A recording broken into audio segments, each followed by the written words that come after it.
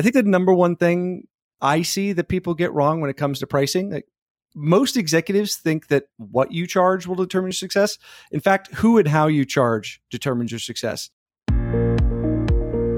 Welcome to Innovation Talks. Join us weekly as we discuss with distinguished industry guests how to refine and improve corporate innovation and new product development. Hosted by Paul Heller, Sopheon Chief Evangelist.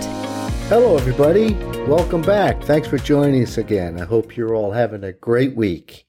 We talk a lot about innovation on this podcast. And, what we don't talk enough about is how do you price and position your products that you do create? So we're fortunate to have Dan Balkowski join us, and he's the founder and chief pricing officer. That's a nice title, chief pricing officer, at a company called Product Tranquility. And he focuses on helping B2B SaaS CEOs kind of define that pricing and packaging for their new products. And so Dan, welcome to the show. Thank you for having me, Paul. I'm excited for our conversation. Hopefully it's valuable for your audience. You bet. And where are you joining us from? Austin, Texas. It's kind of funny because I'm actually in Austin, Texas as well for a conference. So here we are, but we couldn't meet face to face, but I'm sure glad you joined us, Dan. So tell us about Product Tranquility. What is the company about, and how did you kind of get started with it? Yeah, so as you mentioned in your intro, Product Tranquility, we help mostly high-volume B2B SaaS CEOs define pricing and packaging for new products. So I've been in the tech space my entire career, started on the side of the fence building software, as a software engineer. Found as I was in that role that although building products was interesting, first of all, the computer never cared how angry I got at it. It still wouldn't run my code. So I figured maybe there was another opportunity for me. But I was much more interested in how the products we were building created outcome or value for the customers that we served, and how that turned into dollars and cents for the business. I never really got that aspect of my engineering training. And as I matured in my career, eventually moved into engineering management, which I was responsible for product roadmap at the company I was at because they didn't have really a product management function. And that led me to pursue my MBA. And I was very lucky. The MBA program I attended, I found this out later. I didn't realize it at the time, was one of the few that actually had a deep foundation in marketing overall, but one of the few MBA programs that actually had pricing as some of the classes that I took. So I got that initial frameworks there. And then I got thrown into my first pricing project when I did my MBA internship. I worked for a successful Silicon Valley company.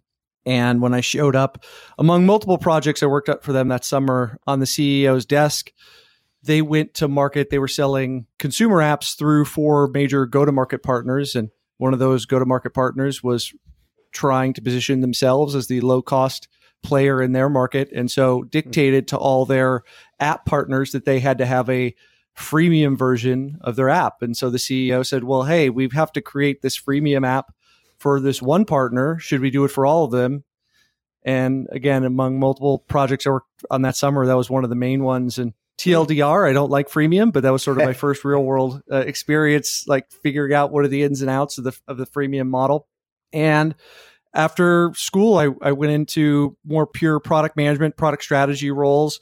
And just because of my background and the experience that I had, product management didn't own pricing, but I often got looped into those, one, because of my domain knowledge, my understanding of the value of the customers, and then also my market research background, given my MBA experience. And so I did that at multiple forums. The company I worked for, the first product I was given had a major pricing and packaging issue. It had other major product issues as well, but one of its major problems was it hadn't been priced and packaged correctly. So had a lot of friction there, sort of stuck out like a sore thumb compared to the other, how it fit into the go-to-market model compared to the other products that were in the portfolio.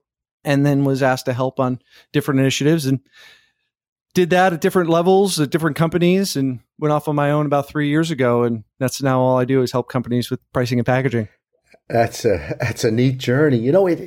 It's incredible. It's so important. And it's so hard to do, at least to me. I mean, I watch so many people just guessing and really just stabbing in the dark. And it doesn't feel like it has the same disciplines around it, let's say product management does, right? So it's really important. I mean, it's so important to get it right. And so let's just talk about that. What do people get wrong about pricing? Yeah, well, first of all, I completely agree. We could say the same thing if we turn the clock back 20 years on product management. Yeah. Like, product management itself was very much a apprenticeship type model where you couldn't go to school and get a boot camp certificate or a degree in product management. I still don't think you can go to most universities and get a degree in product management, but the frameworks and the approaches have definitely evolved and become more concrete over time. Right.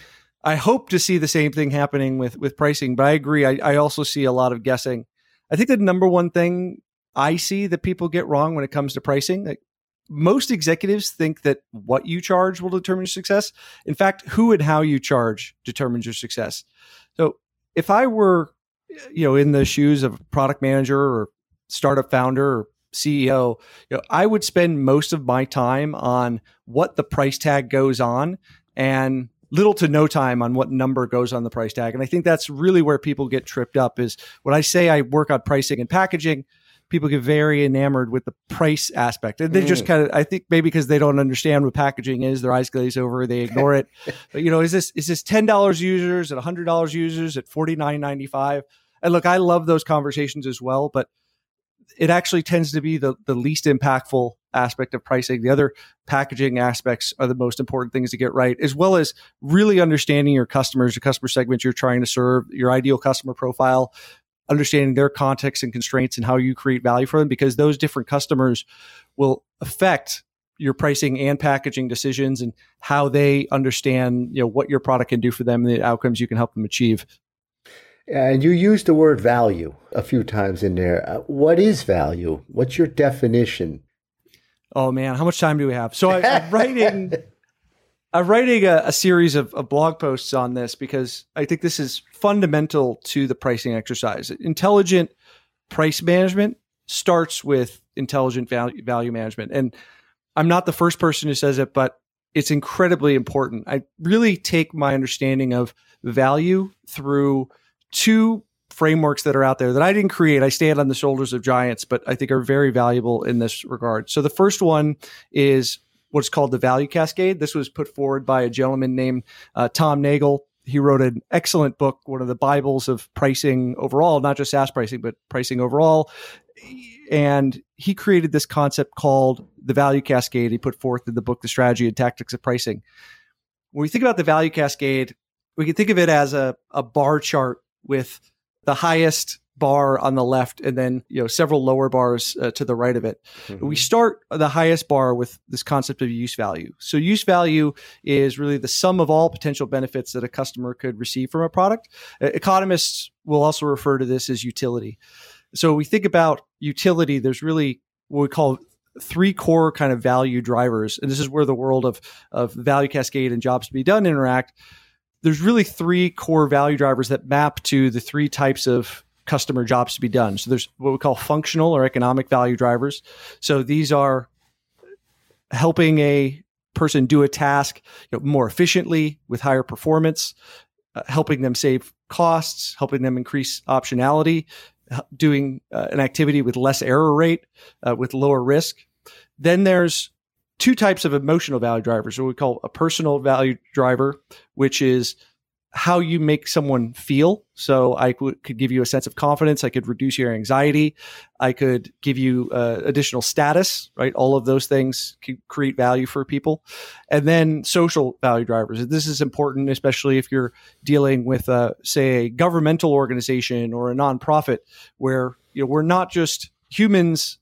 We care about our own self-interest, but not everything we do is creating direct value for us. We also create value for the broader human kind. And so that could be things like fighting climate change or fighting for equal rights or freedoms, equal education, things like that. And so those are kind of the core underpinnings of how products derive value for people. Mm-hmm. But as I was mentioning in the value cascade, that's sort of the first tier. What the value cascade helps us understand is that that's not where we stop. The next stage of the value cascade is understanding what we term exchange value, or what Nagel will call economic value. So use value, utility, it's helpful to understand how we improve the lives of customers, but that's not necessarily relevant for a pricing exercise because all value is relative. It's not absolute. So we're always comparing to other products, other solutions, other alternatives that could also get the same job done.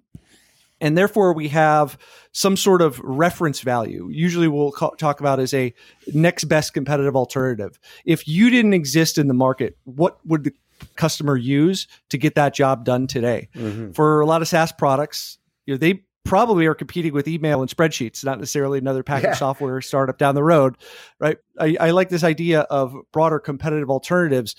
And then it's about understanding within the concept of exchange value, okay, here's this next best competitive alternative. It has a market price. In a market economy, undifferentiated value gets priced by the market. So what is the differentiation versus that next best competitive alternative that we bring? And that's really where our pricing power comes from. And there's a whole bunch of tools and techniques to help us help us understand what that is. But, as a simple example, let's say, Paul, you and I set up shop across from each other, like we were two Starbucks, but said, we'll put up lemonade stands. You sell your lemonade at $5 a glass. I sell mine at $10 a glass. Well, you've now set the market price for a cup of lemonade in our little square block neighborhood at $5. So unless I have some justification, I have some differentiation, my lemonade is squeezed from the finest lemons of the Amalfi Coast in Italy, or has some special vitamins, right? The market price is $5 for because no rational customer, they're going to go across the street. So really helps us get clear on what is our competition and then what is our differentiation relative to that competition. And then finally, the last part of the value cascade is this concept of perceived value. We are not, as economists would claim, homo economicus, this rational actor that 100% knows all available solutions, everything about every alternative that's available to them, how they all differ. As humans, we use heuristics, we use mental shortcuts. There is a very rational choice on the side of the buyer that, it costs me time, money, investment of other, emotions to go and educate myself about everything. And so I'm going to use shortcuts, right? This is where in our marketing, something like a logo garden where you have, this product is also used by Nike and Adobe and Google and, JP Morgan, right? Because buyers use this, or testimonials. These are things where, we have a responsibility to help communicate the value in a way that helps shape and prospect thinks about, the product that we're really offering. So that's the value cascade. And then, as I was mentioning, jobs to be done is really important. And this is where we really think about, again, going back to who we're charging, not all of your customers are the same, and really understanding the value in that value cascade comes from a process, which is really asking your customers questions about their business. What is the outcome ultimately that you're helping them achieve? And the trick in these discussions is to really drive discussion to a dollar sign. If you can't, at the end of the day, focus on a financial value, any talk about value to customers is just noise. But we want to think about what is the context or situation that customer is in, because that context is going to dictate, their motivations, their constraints, and how much they're going to value the product in that particular situation. So this really gets into a broader discussion around, getting beyond your standard sort of firmographic or demographic understanding, right? It doesn't help a vendor to know that Dan is a 40-year-old male living in Texas with a graduate degree, who makes X amount of money. Yeah. That doesn't dictate why I make particular purchase decisions. But jobs to be done really helps us focus on, what is the problem we're trying to solve and the context that I'm in, because my problems arise in context. I have a certain desire when I'm at the gym, when I'm riding the bus, when I'm, taking a work trip, that dictates the decisions and my motivations that is really important to understand. And that's really where value is created, is in creating those outcomes for customers. I said a lot there. I'll stop. Yeah, no, I really like that. I like the categories, the three categories you shared: use value, exchange value, perceived value. And I'm thinking about, you could go ask people, what would you pay for this, right? They can't tell you. But I think if you go down into this level of decomposition that you just took us through, I think they can say why something is worth more to them than the other, even if they can't put a number on it. Is that a fair summary back of what you were just saying? Yeah. There's no absolute value meter that we carry around in our heads, right? But if you say, go back to our simplistic lemonade example, right? Yeah. If, I say, oh, these are Whole Foods lemons versus these are H-E-B lemons. H-E-B is the local grocery, regular grocery store. If that doesn't matter to the person, right, or they don't have knowledge that it matters, right, it's going to change. Okay, well, I'm not really willing to pay for that, right? And so they can make that contrast because there's something for them to compare it to. The relative or ratio, they can make consistent judgments about. But in an absolute sense, it's very difficult for people to really wrap their heads around a price or a value in that world. That's the end for part 1. Hope you enjoyed that. We'll talk to you next week when we continue our discussion with Dan Pelkowski on pricing and packaging. Thanks for joining us this week for Innovation Talks with Paul Heller. If you enjoyed the show, please like and subscribe on Spotify, Stitcher, Apple, or wherever you listen to podcasts. For additional information on today's topic, check out sopheon.com, SOPHEON.com, where you will find plenty of innovation-centric content and corporate best practices. If you'd like to discuss anything with Paul or would like to get in touch with the show, email us at talks@sopheon.com.